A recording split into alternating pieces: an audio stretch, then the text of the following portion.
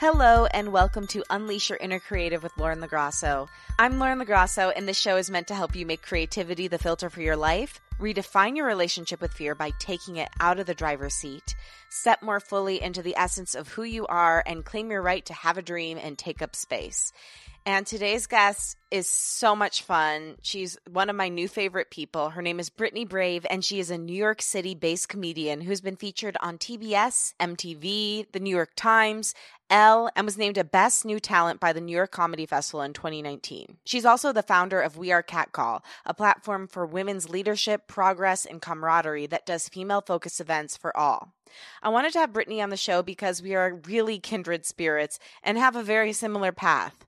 We're both Italian Catholic, both only children, both huge champions of fellow women and creatives, and a bunch of other things that you'll hear during the course of the show. Brittany started her professional career in PR and did comedy on the side, but her true passion, comedy, was always calling her. However, it wasn't until she found herself in a situation of domestic violence that she truly started owning her creativity as a way of admitting what was going on and taking charge of her life again. From Brittany, you will truly learn creativity's ability to not only help, but even save someone's life. From our conversation, you'll also learn how to come out, quote unquote, as a creative at your day job, some weird quirks of Italian culture, the unique and horrifying pressures of being an only child, how to make money as a comedian during the pandemic, tips to pivot your career, plus hear our open dialogue about mental health and some fun talk about dating during the pandemic. Also, I want to give a quick trigger warning. This is a very well-rounded conversation that ranges from serious and deeply emotional to inspiring to rolling on the floor laughing. With that said, it is important to mention that we do go into Brittany's experience as a survivor of domestic violence and how comedy helped her through it. So I just think it's important that you know that. Okay, now here she is, Brittany Brave.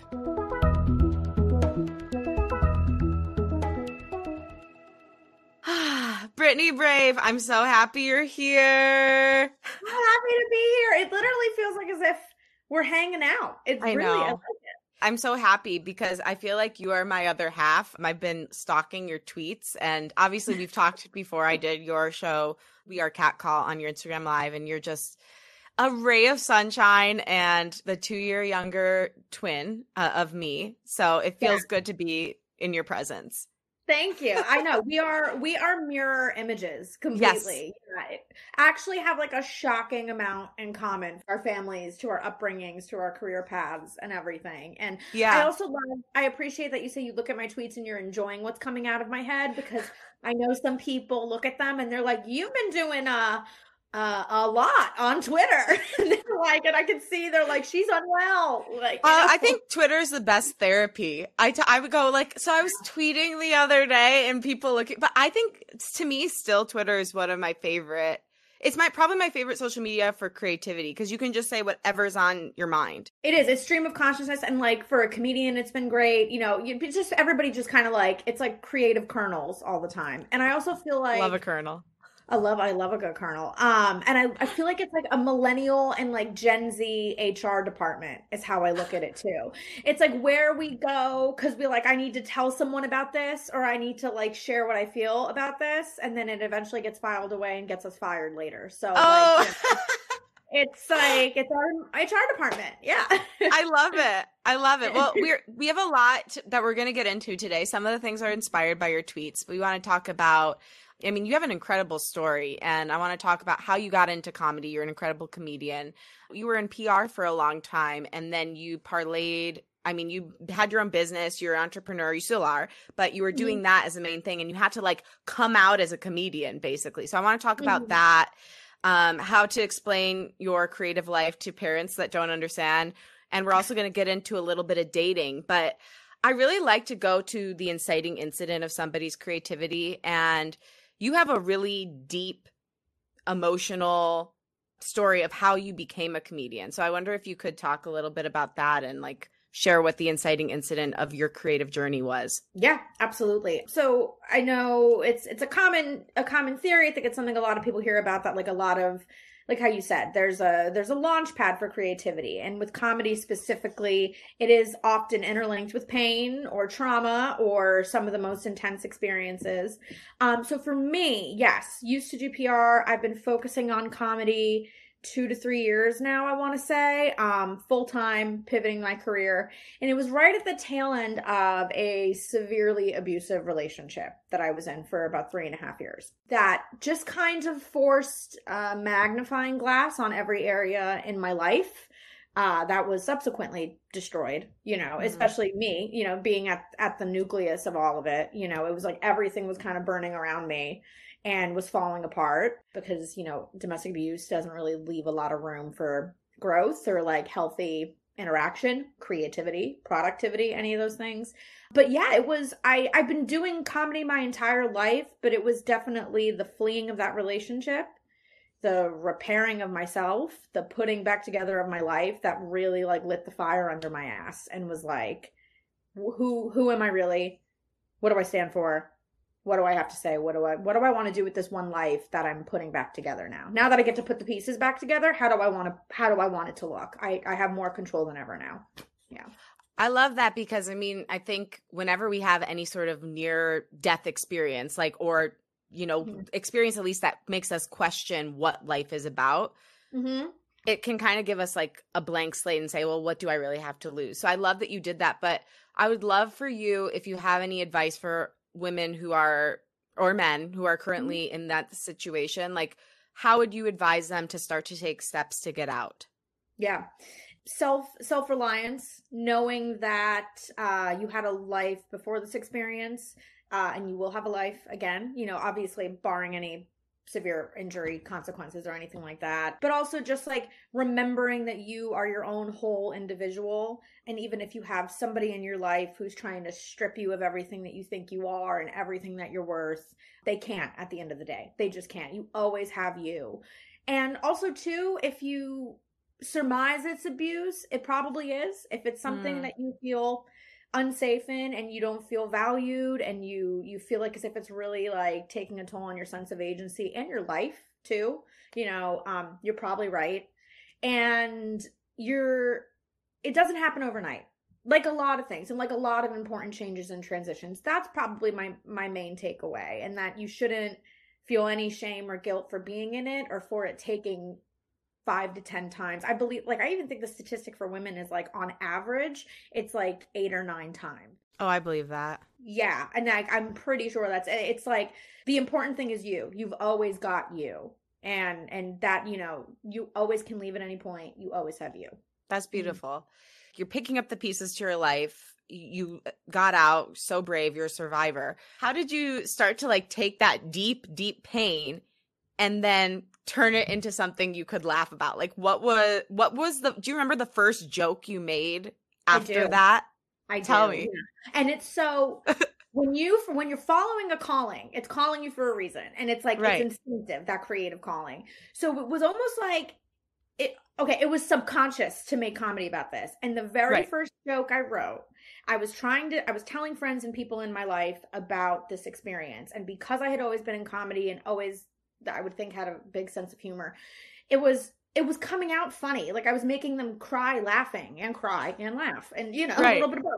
And I think the first joke was like, I hate it. I really don't like my name, Brittany. So I was like, I feel like when you meet someone named Brittany, you think one of two things. You either want to take me to the mall or punch me in the face.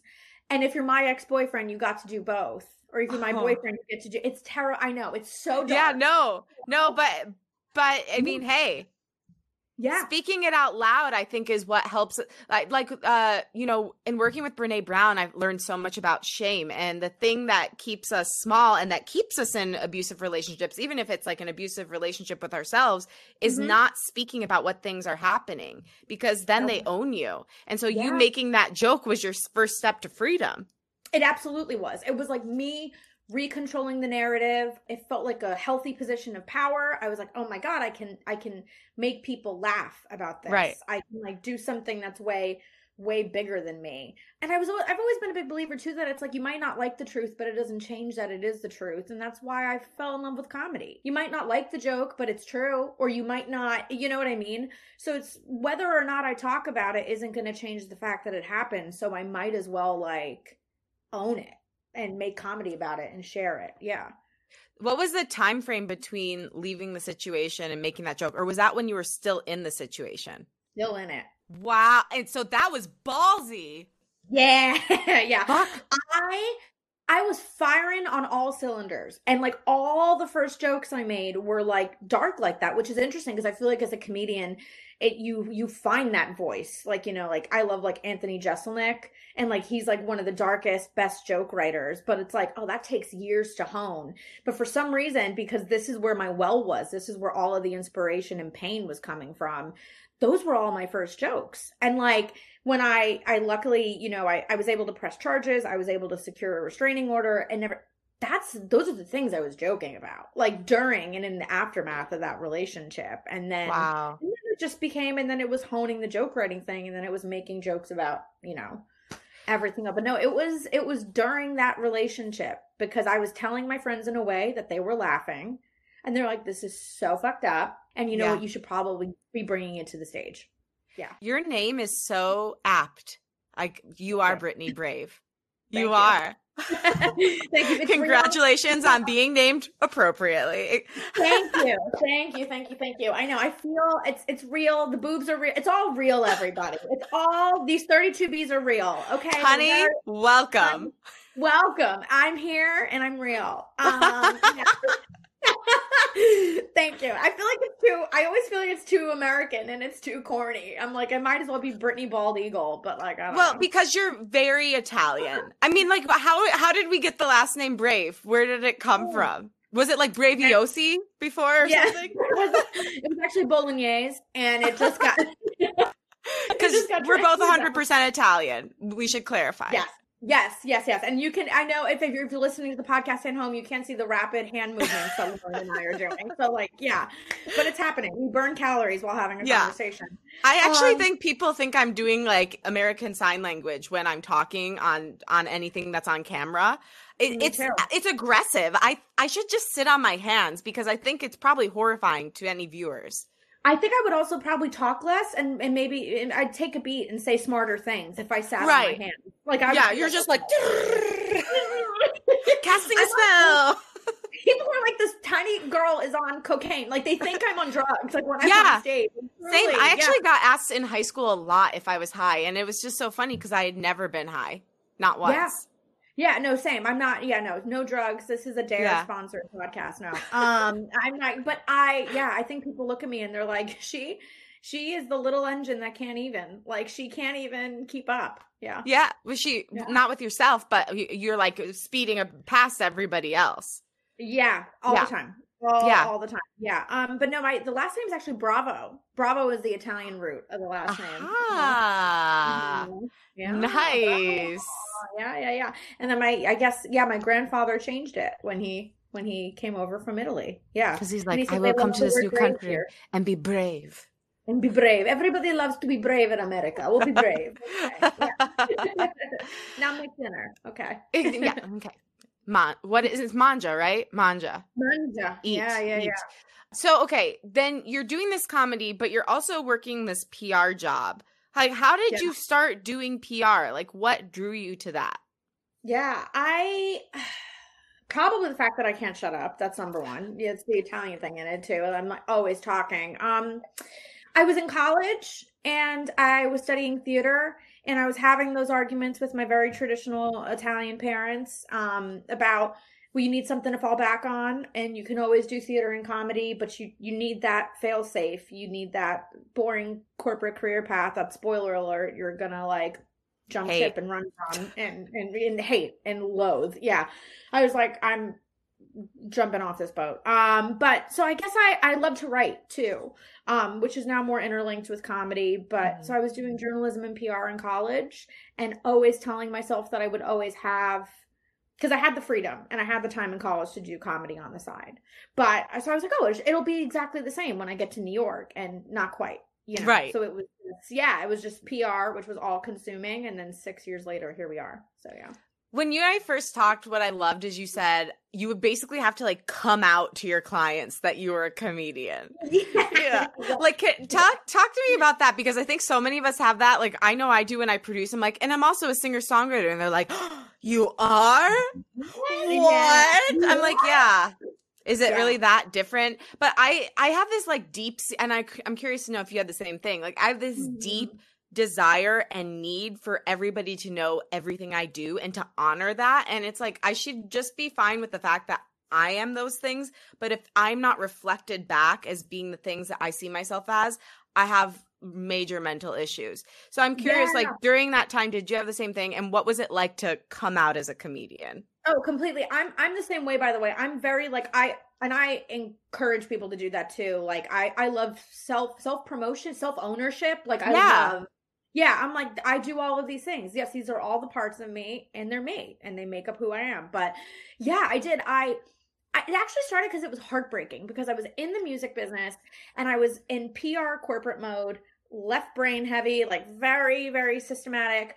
And I would tell people like, oh, well, I have an improv show tonight, or I have a sketch show tonight, or whatever. I actually also do comedy. And then to have them respond and say, wait, really? Like, painful, heartbreaking, because it was something that was at my core. I had always known I was funny, always known I was a ham, always known I was a comedian and actress. And then I was like, oh my God, the people that I talk to the most and that I work with the most don't know this like fundamental thing about me. So it was like, and then it was starting to like, no, obviously I'm a publicist, but like I do comedy. I love comedy. It's my most favorite thing. And then they'd be like, oh, that's why you make all those inappropriate dick jokes on conference calls. And I'm like, right, I'm working it out. Right. Like, that's why you're cracking jokes all the time. So it was trying to like reconcile like the Brittany that I felt like I needed to be in PR. And then like the Brittany that I was. It was a little bit of like, identity crisis. Yeah. Yeah, it is. Yeah. And I always think that, it's like, whatever you are is going to come out anyway. Like if you're a singer and you end up being like a grade school teacher, you're going to be the singing grade school teacher. And that's fine if you're fine with that. But if what you really want to do is be a singer, like just go do it. I know it's easier said than done. Obviously, I'm still on the path. I'm not there yet where I'm making my living from that. But whatever we want to do is going to come out anyway. Like you're going to make the dick jokes in the Zoom call. You're going to do it. I'm going to make at least 2 today. It's going to happen. Yeah. If not, so sue me. If not, exactly. They're brewing right now. I'm going to read my Twitter feed, read my drafts of my Twitter and be like, that would be great. Oh, I love it. Behind the scenes, getting insight into the brain of Brit. Into the brain of Brit, and see which kernels should pop and which kernels we should throw out. Like which ones. Yeah. Which one's going to break your tooth? Yeah, truly. It's so, you can't hide from those like fundamental things. And I think that's the difference between like a job and a career, and then like a job and career and a calling, and especially with something self-identifying and as an art, as an entrepreneurial craft, and as an artist too. You're like, I'm never going to separate. I'm always going to be the person making the awkward jokes on the conference call, because that's just, I like making comedy. I like making people laugh. Yeah. So how did you then decide like, hey, I can't, like making dicks on a conference call and like doing a few shows at night isn't enough for me. I'm going to go out into the great unknown. Like what was the inciting incident? Was it leaving the abusive relationship that made you do that? It lit the fire under my ass for sure. Wow. Yeah. And I think it was a growing misery in PR, on top of a growing misery in this relationship. And also feeling like, so you attempt to leave a situation like this so many times, right? And there's this like voice inside of you that's like, this is wrong. There's bigger, there's greater. You've got to get yourself out. Like your safety department in your head is like firing on all safety department. Your safety department is like, please go. Not good. And I kept attempting to leave. And when I felt like I looked around at my life, I felt like I had nothing to turn to. It's as dark and sad as that sounds. Well, I'll throw myself into work. I fucking hate that. Like I did, like, and I was like, I don't want to do that anymore. Like it drives me insane. And I was like, well, what about like where I live? Oh, I'm not happy with like where I'm living in the city or my living situation. I just felt like I was turning to so many areas of my life that like I was like, well, that's not going to fix me. That's not going to fix me. That's not going to, and not that you need to swing from extreme to extreme, but the only thing that I could like run to was comedy. I was like, it's always going to be there. It's always going to be a part of me. It's always going to make me feel good. And it's something he can't take from me. Like I always have it. And I always have access to it. That gives me Yeah. chills. Yeah.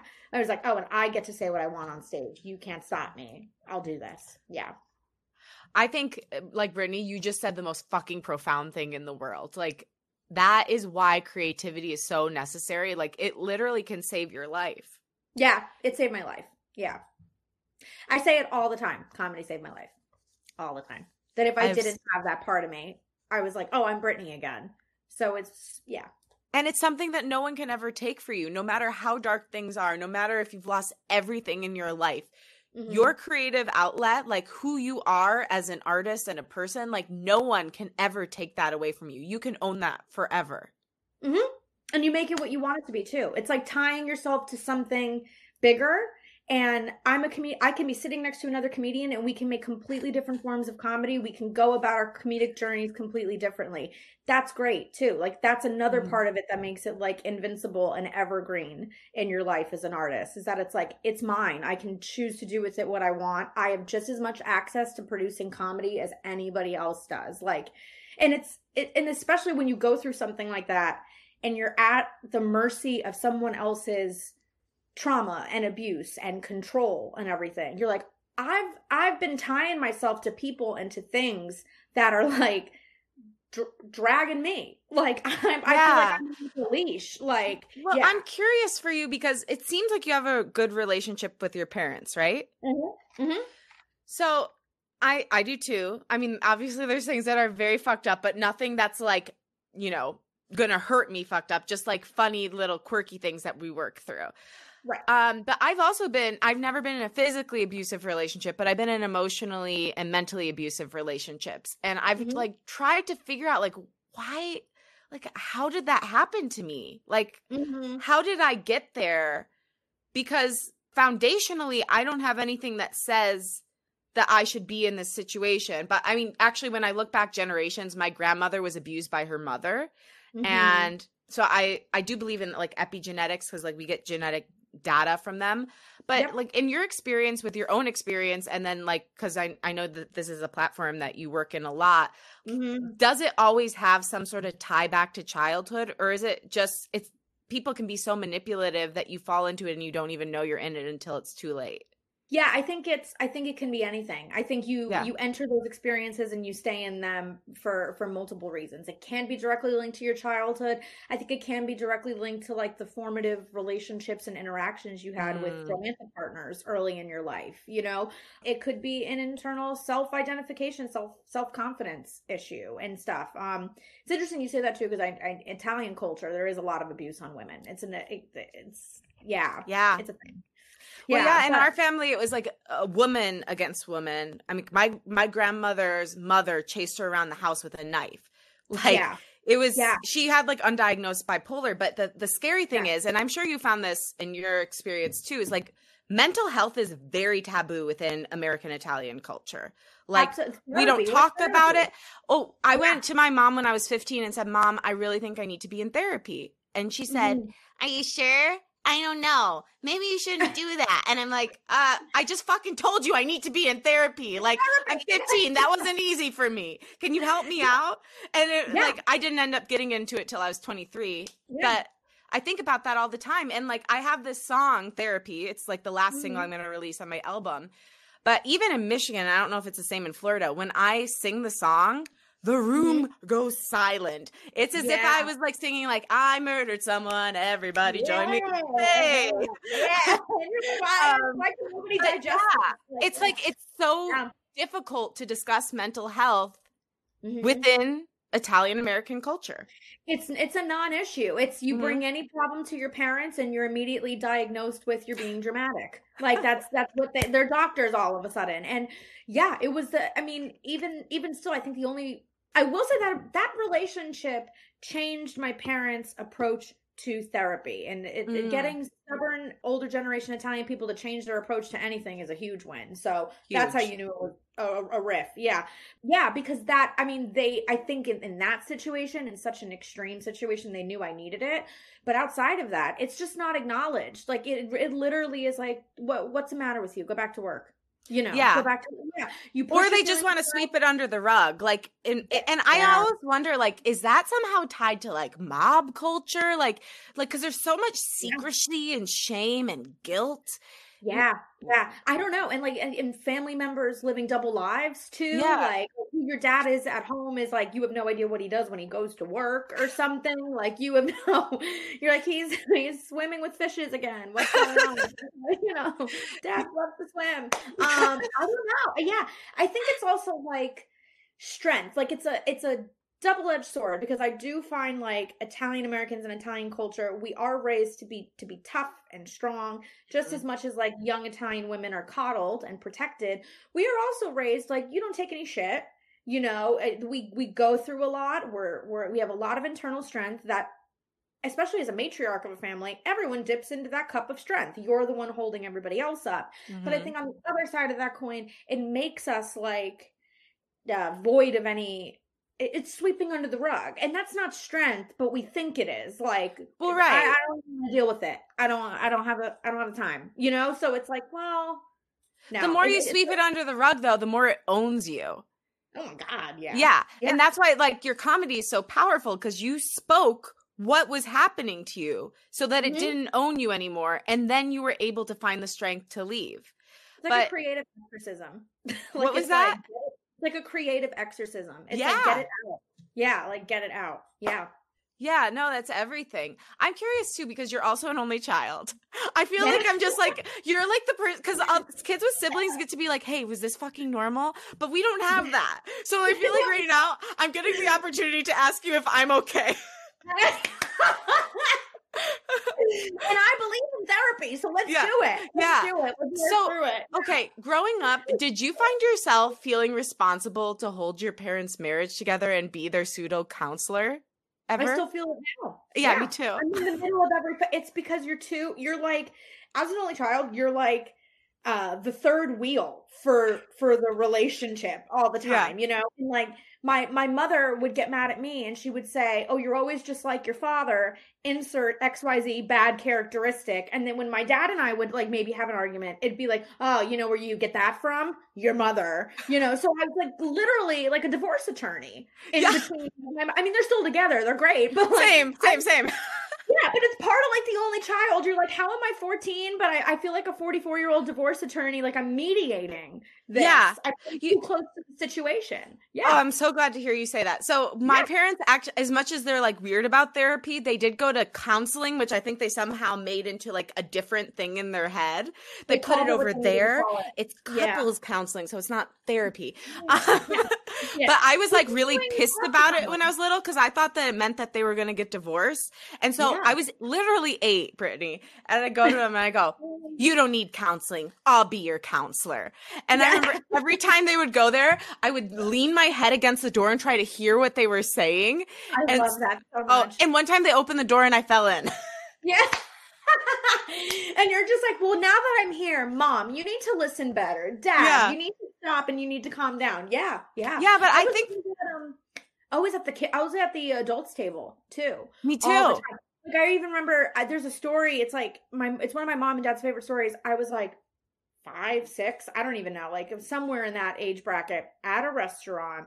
And the waitress was like, I think I was literally still, or maybe young enough to still be sitting in like a high chair, but somehow mouthy enough where she was like, does she want like a kitty cup? Does she want, and I answered her. Like I answered the question she asked my mom. And I was like, I don't. I want an adult cup. Yeah. And she was like, okay. Like 2 seconds later, I was like, I'll also take a Negroni. Thank you. Like, what do you take me for, a fool? You take me for a fool? Excuse me. Age is nothing but a number, Nancy. But yeah, it's you grow up You grow fast. up really fast as an only child. Like not in a way when you're out on the streets like prostituting and doing drugs, but in the way where like people think you're much older than you are. And I get scared sometimes. I don't know if this still happens to you, but like people would always be like, "Oh, you're so wise for your age. You're so well spoken for your age." And I'm like, when am I it's going to be a really sad day when I'm as wise as my age should be. Yeah. And is that coming soon? That's, oh my God, that's brilliant, Lauren. I never thought about that. Like, you're like, am I just going to get like wiser and wiser and wiser? Or am I going to like plateau? Yeah. Like, am I going to have that wisdom when I'm at the age when I should have it? And then I'm like, so where do we go from here? Like, what lessons do we have left to learn? You know what I mean? Yeah.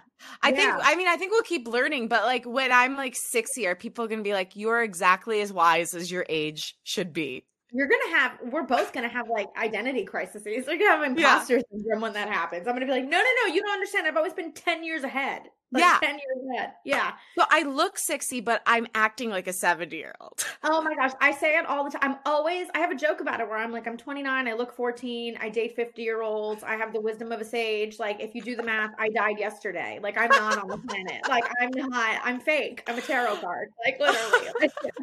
You're my favorite tarot card. Yes. So, like, okay. I'm trying to figure.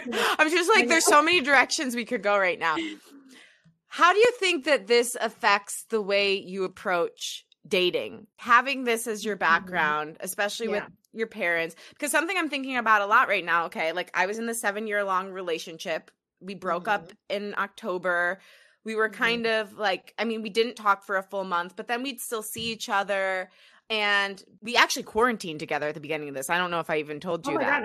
God, because I was like, well, if we're going to die possibly anyway, like I'd rather have a buddy. Yeah. And then he ended up coming back to Detroit with me. Then he went back to Minnesota. Now we're in different locations. But anyway, I say all that to tell you, like, I am finally feeling like I'm ready to date, but now if I go on a date, I could die because the person could have a virus that could kill me. I'm also living at home with my parents who are like Puritans, and my mom in particular is very anti-sex, which you're so lucky that you're at least in a pro-sex household. I am. Well, and it's pro-sex by ways of like, my father's just totally oblivious, as I think they just learn to be when they have girls.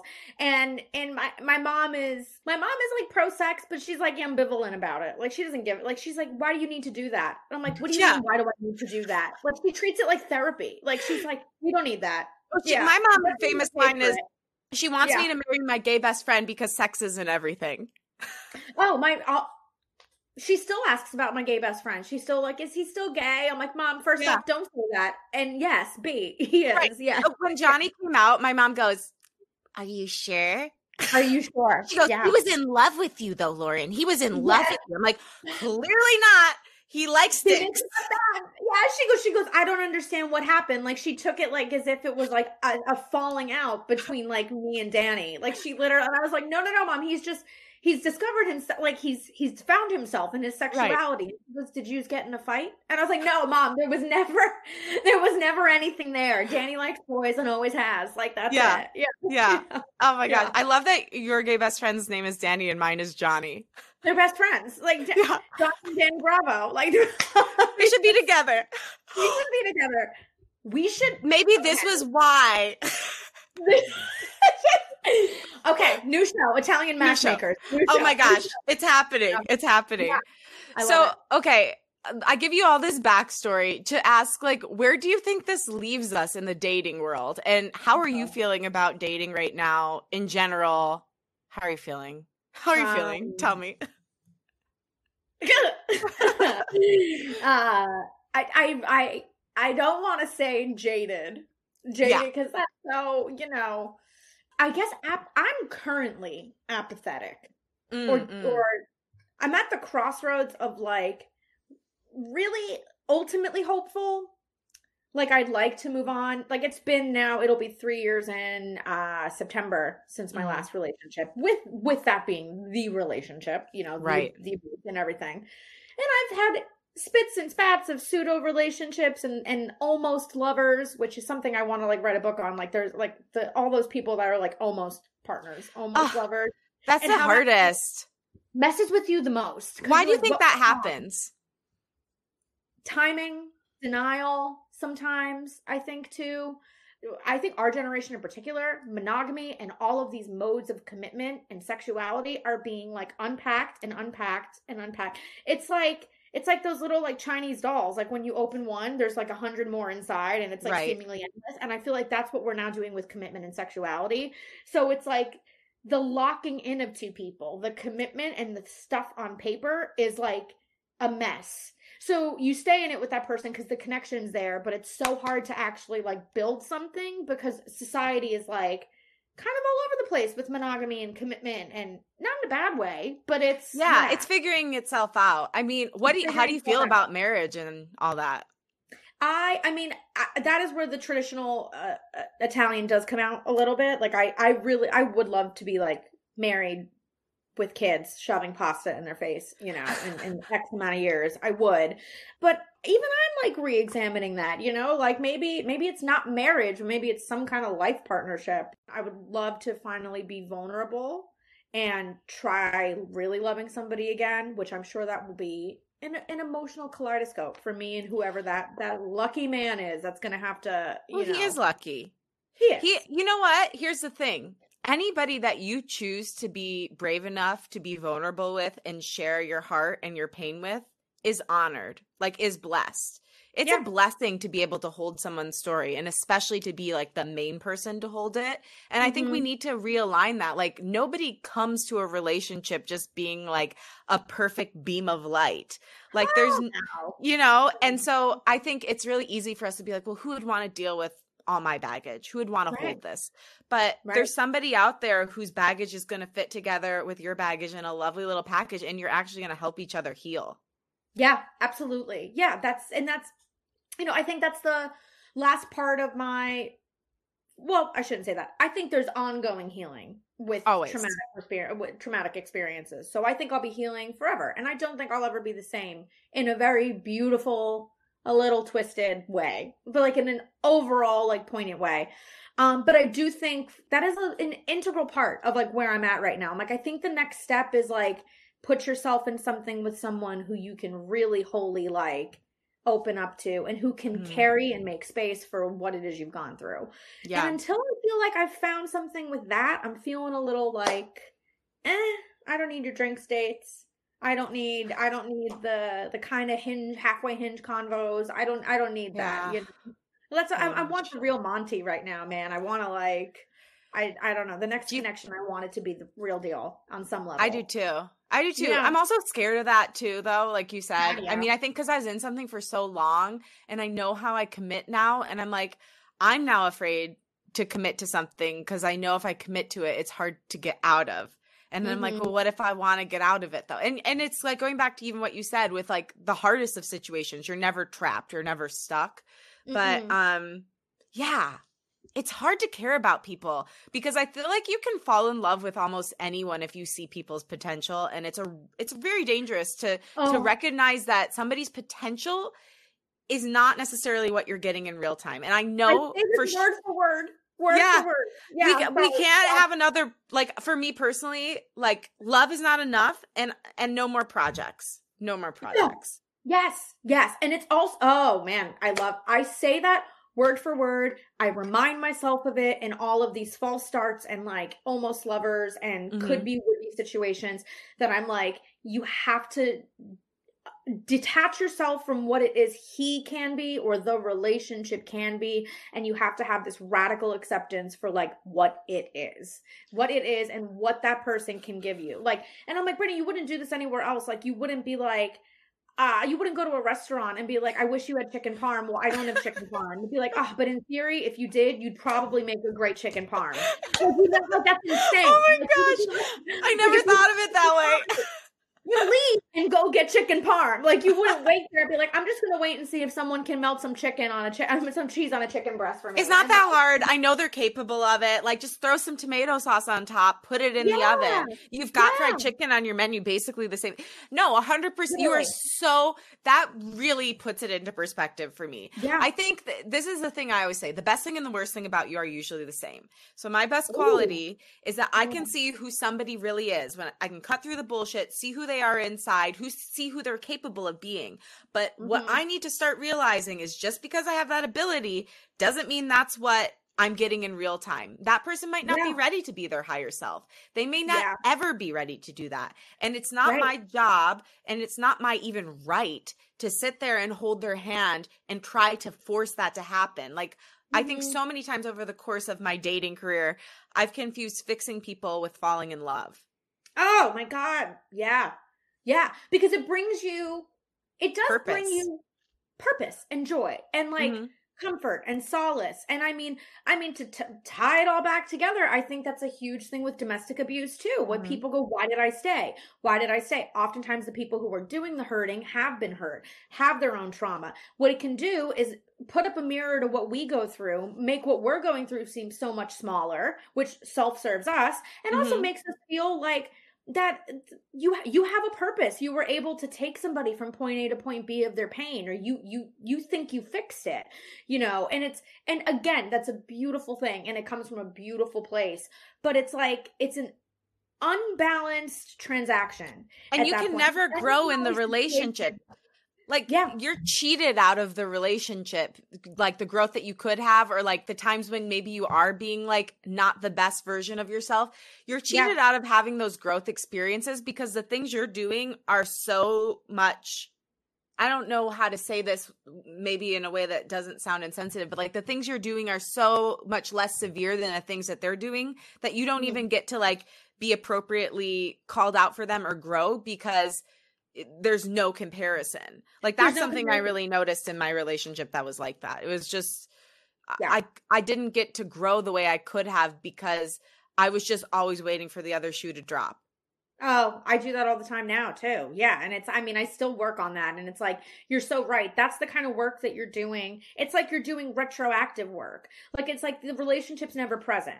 Right? Because if it were present, there would be real-time growth happening individually and together. But if you're working through stuff that existed before you, and spoiler alert, will exist after you, because the only person who can fix it is them, you're like, why am I doing work for another time? Like, I feel like I'm fixing, like, I'm fixing your shit that existed years before I even entered the picture. And like, yeah, that's a huge thing for me now too. Like, a huge thing I look for in potential partners is like, does he work on himself? Like, is he actively trying to like be a better version of himself on multiple levels? Because there's individual work and shit I can't help you with.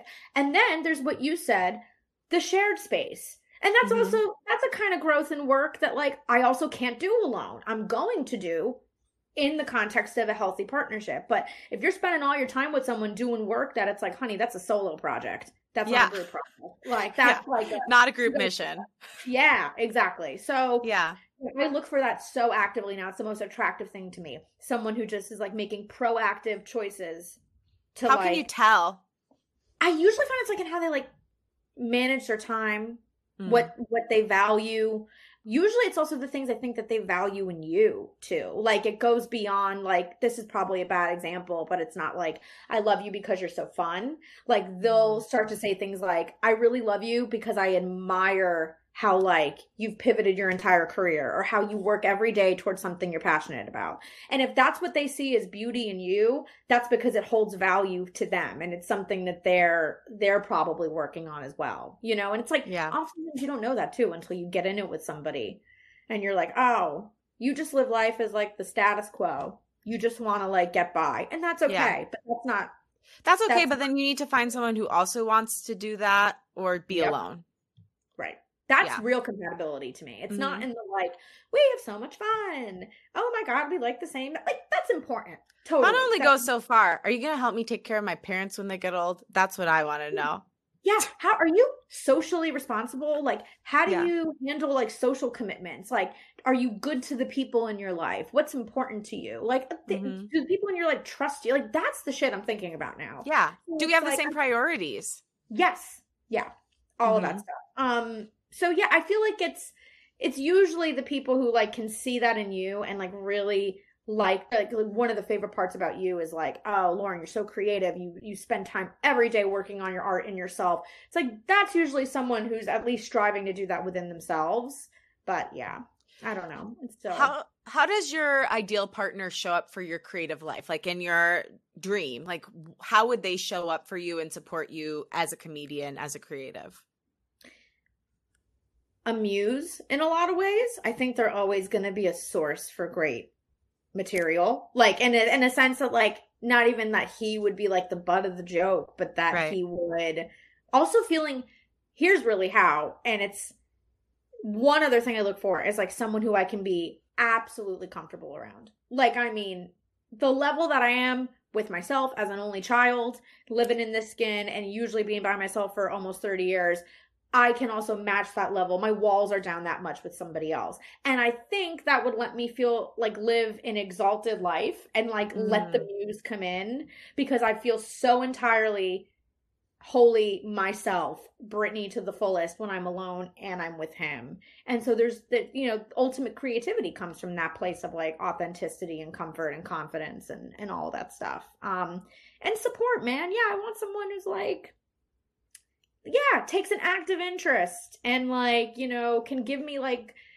constructive feedback and that I can like, I do want someone to, because I'm a big cheerleader. So I want someone to be my Yeah. cheerleader.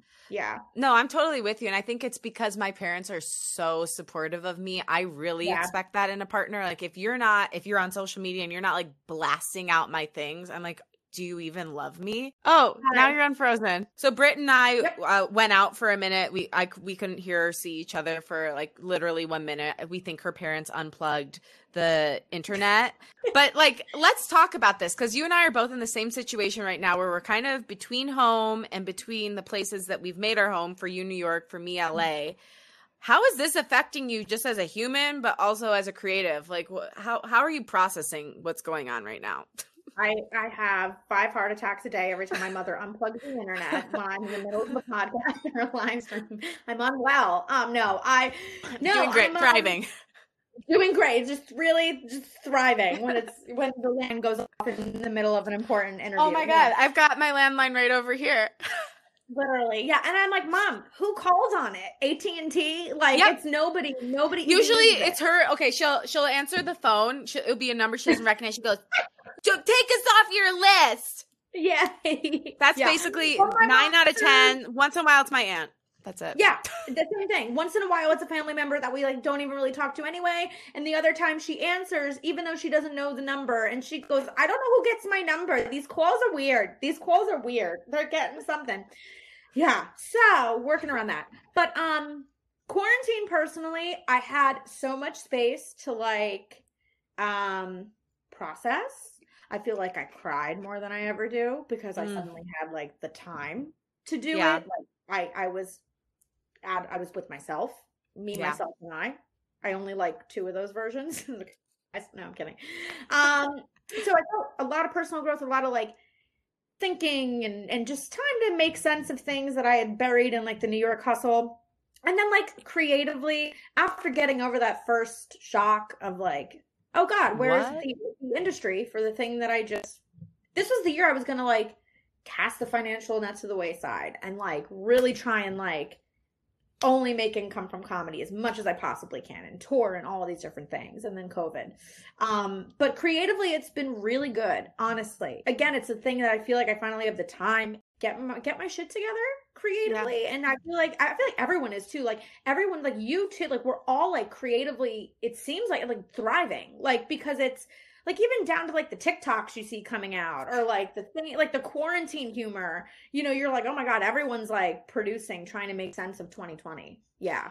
How are you? Because if you were gonna throw everything to the wayside and like make your money from comedy this year, that was the goal. Like, how have you still found creative ways to make money from comedy while there are no open mics or nights at the Improv or I have whatever an places you OnlyFans go. account. What is it? And I said an OnlyFans, but I'm kidding. I know. But maybe I might. Next I should steps. consider. Yeah.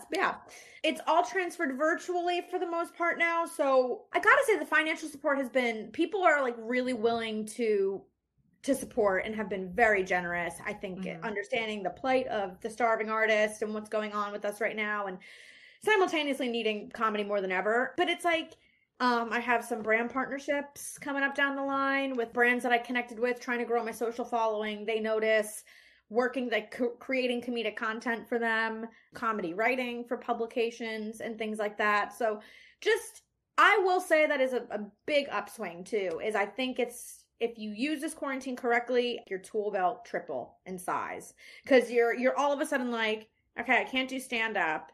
So even if I was a purist and I only ever did stand up, and that's how I was as a comedian, you're like, okay, well, I have this ability to be funny and write funny things. So, or else can I do that? You know? Yeah. I think there's something interesting to that too. My friend Jordan is a comedian, and he was doing open mics literally every night, and he was performing and doing the whole thing. But he's like, I didn't realize how much energy I was wasting, like just getting to these places. He said, in the time I've saved from not doing open mics every night, because that's the way he thought he had to do it, he's written a movie, he's finished editing another movie, he's made a podcast. Like, there's so many more creative things that he's done and potential income activities. That he wouldn't have ever had if he just kept in that same hustle and pattern because he thought he was supposed to do it. That's so true. Yeah, that too. And I mean, even on the comedy side, like I used to have to carve out time to write unencumbered, clear my headspace, have a coffee, no distractions, really tinker with these jokes, but you don't have the time to do that. Yeah, again, when you're like, oh, I have to leave now to take my train, hopefully it's on time to get to spot number 1, spot number 2, open mic, whatever. So for that, yeah, like kind of removing the distractions and not having anything else to do, there was no excuse but to just like hunker down and like really figure out what jokes don't work. How do we rewrite this? How do we catcall too? Like that catcall, I've been like, oh, I can really think about that. Like, let's talk about catcall. What is catcall? Yeah, catcall. And how can we get involved? Started off, in the music business as a like, I wanted an outlet for women to genuinely connect because I didn't feel like something like that really existed. So I was like, well, we don't really want to be like talked at on a panel. Like sometimes we do, but what if we like really crafted like fun interactive events that gave women a chance to genuinely connect and find ways to work together and actually have fun. All female focused, but open to everybody. And then now in 2020, I just thought about it pre-COVID. I was like, I think I want to make it a podcast or make it a digital show. So now I'm in the process of like, I went live with Lauren. I went live with you. I had incredible conversations with people, women that I love and admire. And now I'm like trying to that into content, like real important, engaging conversations with women to know. So, yeah. And you also have some merch available. Yeah, we got swag. Love it. Corona masks, crop tops, so you can still summer without dying. So you can still, you can still be safe. Yeah. That is ideal. So true. Well, you are a delightful human being. I adore you. Thank you for talking about a lot of hard and funny things with me. I want to get more into the Italian parents at some point. Like, we have to talk about how sometimes they just don't understand our business, the way we function. I mean, there was something you said when we were talking about therapy and like how weird Italian culture can be about it. My dad would, whenever I would cry, would always be like, oh, she's having one of her meltdowns. I'm like, no, I'm actually just fucking acting like a normal person would when they were in a heartbreaking experience. Yeah, all the time. Yeah. You're like, you want a meltdown? Oh, I'll show you a meltdown. Oh, we can melt. Threaten me. Yeah, I will. Are you kidding me? Wait to the west over here. Yeah, exactly. Yeah, that's true. Anytime. Oh, my mom is like that. My dad actually has more empathy with that. Grieving the loss of this connection or like this experience or whatever. And then she's like, but Britt, you got to move on. You got to like, I'm like, okay, well, this isn't going to help. Great. I'd love to. My Yeah. mom is like overly empathetic where she'll actually like start crying when I'm sad and then I end up consoling her and I'm like, this is not how this was supposed to No. go. And then my See, dad is like, all right, walk it off. You're going to be fine. Let's walk it off. you're And fine. I'm just like left in the middle of this. Like I actually had a problem of my own when this started. And now I have both of your issues. I had a problem. Now I have three. I have you two and my shit at the same time. That's the Italian mother switcheroo. When everything you go through, they went through. Like it's infuriating. Infuriating. And my mom said about that relationship, when you were in that relationship, it ruins my life. And I was like, you're right. I'm sorry. You're right. I'm sorry. You're the one going through the breakup. Apologies. Yeah. What is there anything I could do for you? Yeah, right. Mom, let's set up your dating app profiles because clearly you were in that relationship. Okay. All the time. Such a, like, I always think like these are such a specific set of issues. It's so specific. It is. It's so unique to this culture. And it's insane too. Cause I mean, maybe it's like that. I'm sure it's like that in other communities and cultures, but it really is identical. Like the Italian mothers and fathers have it word for word. They're reading a script with some of these things. Yeah. Well, I'd like to see the manual because I'd like to debunk some of these things. So if we could get our hands on the Italian parent manual so we can start to like rewrite some of it and redistribute, I think that would be great. That's our next creative mission. It's our next creative mission. It's like, do we just want to make a version 2? Like a version 2.0? Should we edit some shit? Yeah. I mean, if Catholicism, since it's so interconnected to Italian culture weirdly, is any indication, there's probably not going to be an update for at least a few hundred years. A few hundred years. Yeah, we're going to think it, we're not saying it's perfect, and in fact it is very broken, but it still doesn't need to be fixed. It's beautiful. It's beautiful. It's fine. It's like my mother on Christmas, she was putting out a manger and a nativity set last year, and it was missing like we had baby Jesus, so we were good there, but I was missing everybody else, and I was like, Mom, half the pieces are in here. She goes, it's fine. We're just putting it out because it looks good. It's fine. You're going through the motions on this. Yeah. I love that so much. We have a nativity set in our dining room that stays up year round. Don't know why. Never been explained to me, actually. There's ceramic pieces in there, and half of the shepherds are missing arms. I think baby Jesus is actually missing an arm too, which is rude. Like, why didn't someone just go and glue that back on? That's our Lord and Savior. Yeah. I'm going to take a picture of it and send it to you. And then when we post this podcast, I'm going to post it because the people need to know what we've been exposed to and why we are the way we are. People need to know, like, and the nativity scene is so old. Jesus has baby Jesus has grown up now. Like, he's got a full beard. Yeah. A vape pen. Like, it's been out. That's funny. We have the nativity set only at Christmas, but we have the dead grandparents. The photos of them are out all year long. All year. I'm like, Mom, I get it. It's a little...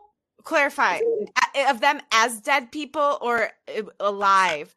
I thought about it, I'm sure. No, it's like there's like weird like homage paid to them. It's like on one hutch, and it's just everyone who's died in the family. And these weird old picture frames, and you're like, what a sad table. Like, what a sad... I think I like the idea, though. I feel like we could clean it up by like making it more of an altar. Maybe we put a candle there and we honor them. We have like a nice little scripture, a tarot card of Brittany to like be like, this is the next generation. But I don't want you to be on the dead table, though. I take that back. We won't put you on there. It's okay. It looks nice and dark. I'll write some jokes. It's fine for now. Yeah. Well, I mean, and I think we need to clarify. I speak for myself, but my parents are my favorite people in the entire world. They're my everything. And we only talk about them this way because we love them with every fiber of who we are. Absolutely. Yeah. And they are my very, very best friends. My very favorite people. Yeah. So people, blessed. even the parenting, they're like, how is it being home with your parents? Like, listen, like all good Italian families, I'm being driven insane, but I love them. Like, I'm really okay. I'm having a lot of fun. Like, same. That's what I say to my parents. I go, even when it's so hard, I'm so happy to be here. Like, this has been the biggest blessing. I haven't lived at home this long since I was 18. Me too. I was the same way. I moved out immediately, went to college, and then to New York. So it's the longest I've been, and I really am taking advantage of it, because I don't know the next time I'll really be able to do this. So yeah, they're cool. They're cool cats. Yeah. Yeah. Cat call. Yeah. It all comes around. It all comes around, baby. Well, I adore you. I adore your parents, even though I've never met them. And thank Same. you for being so open and honest and hilarious. You're the best. Thank you for having me. You are the best.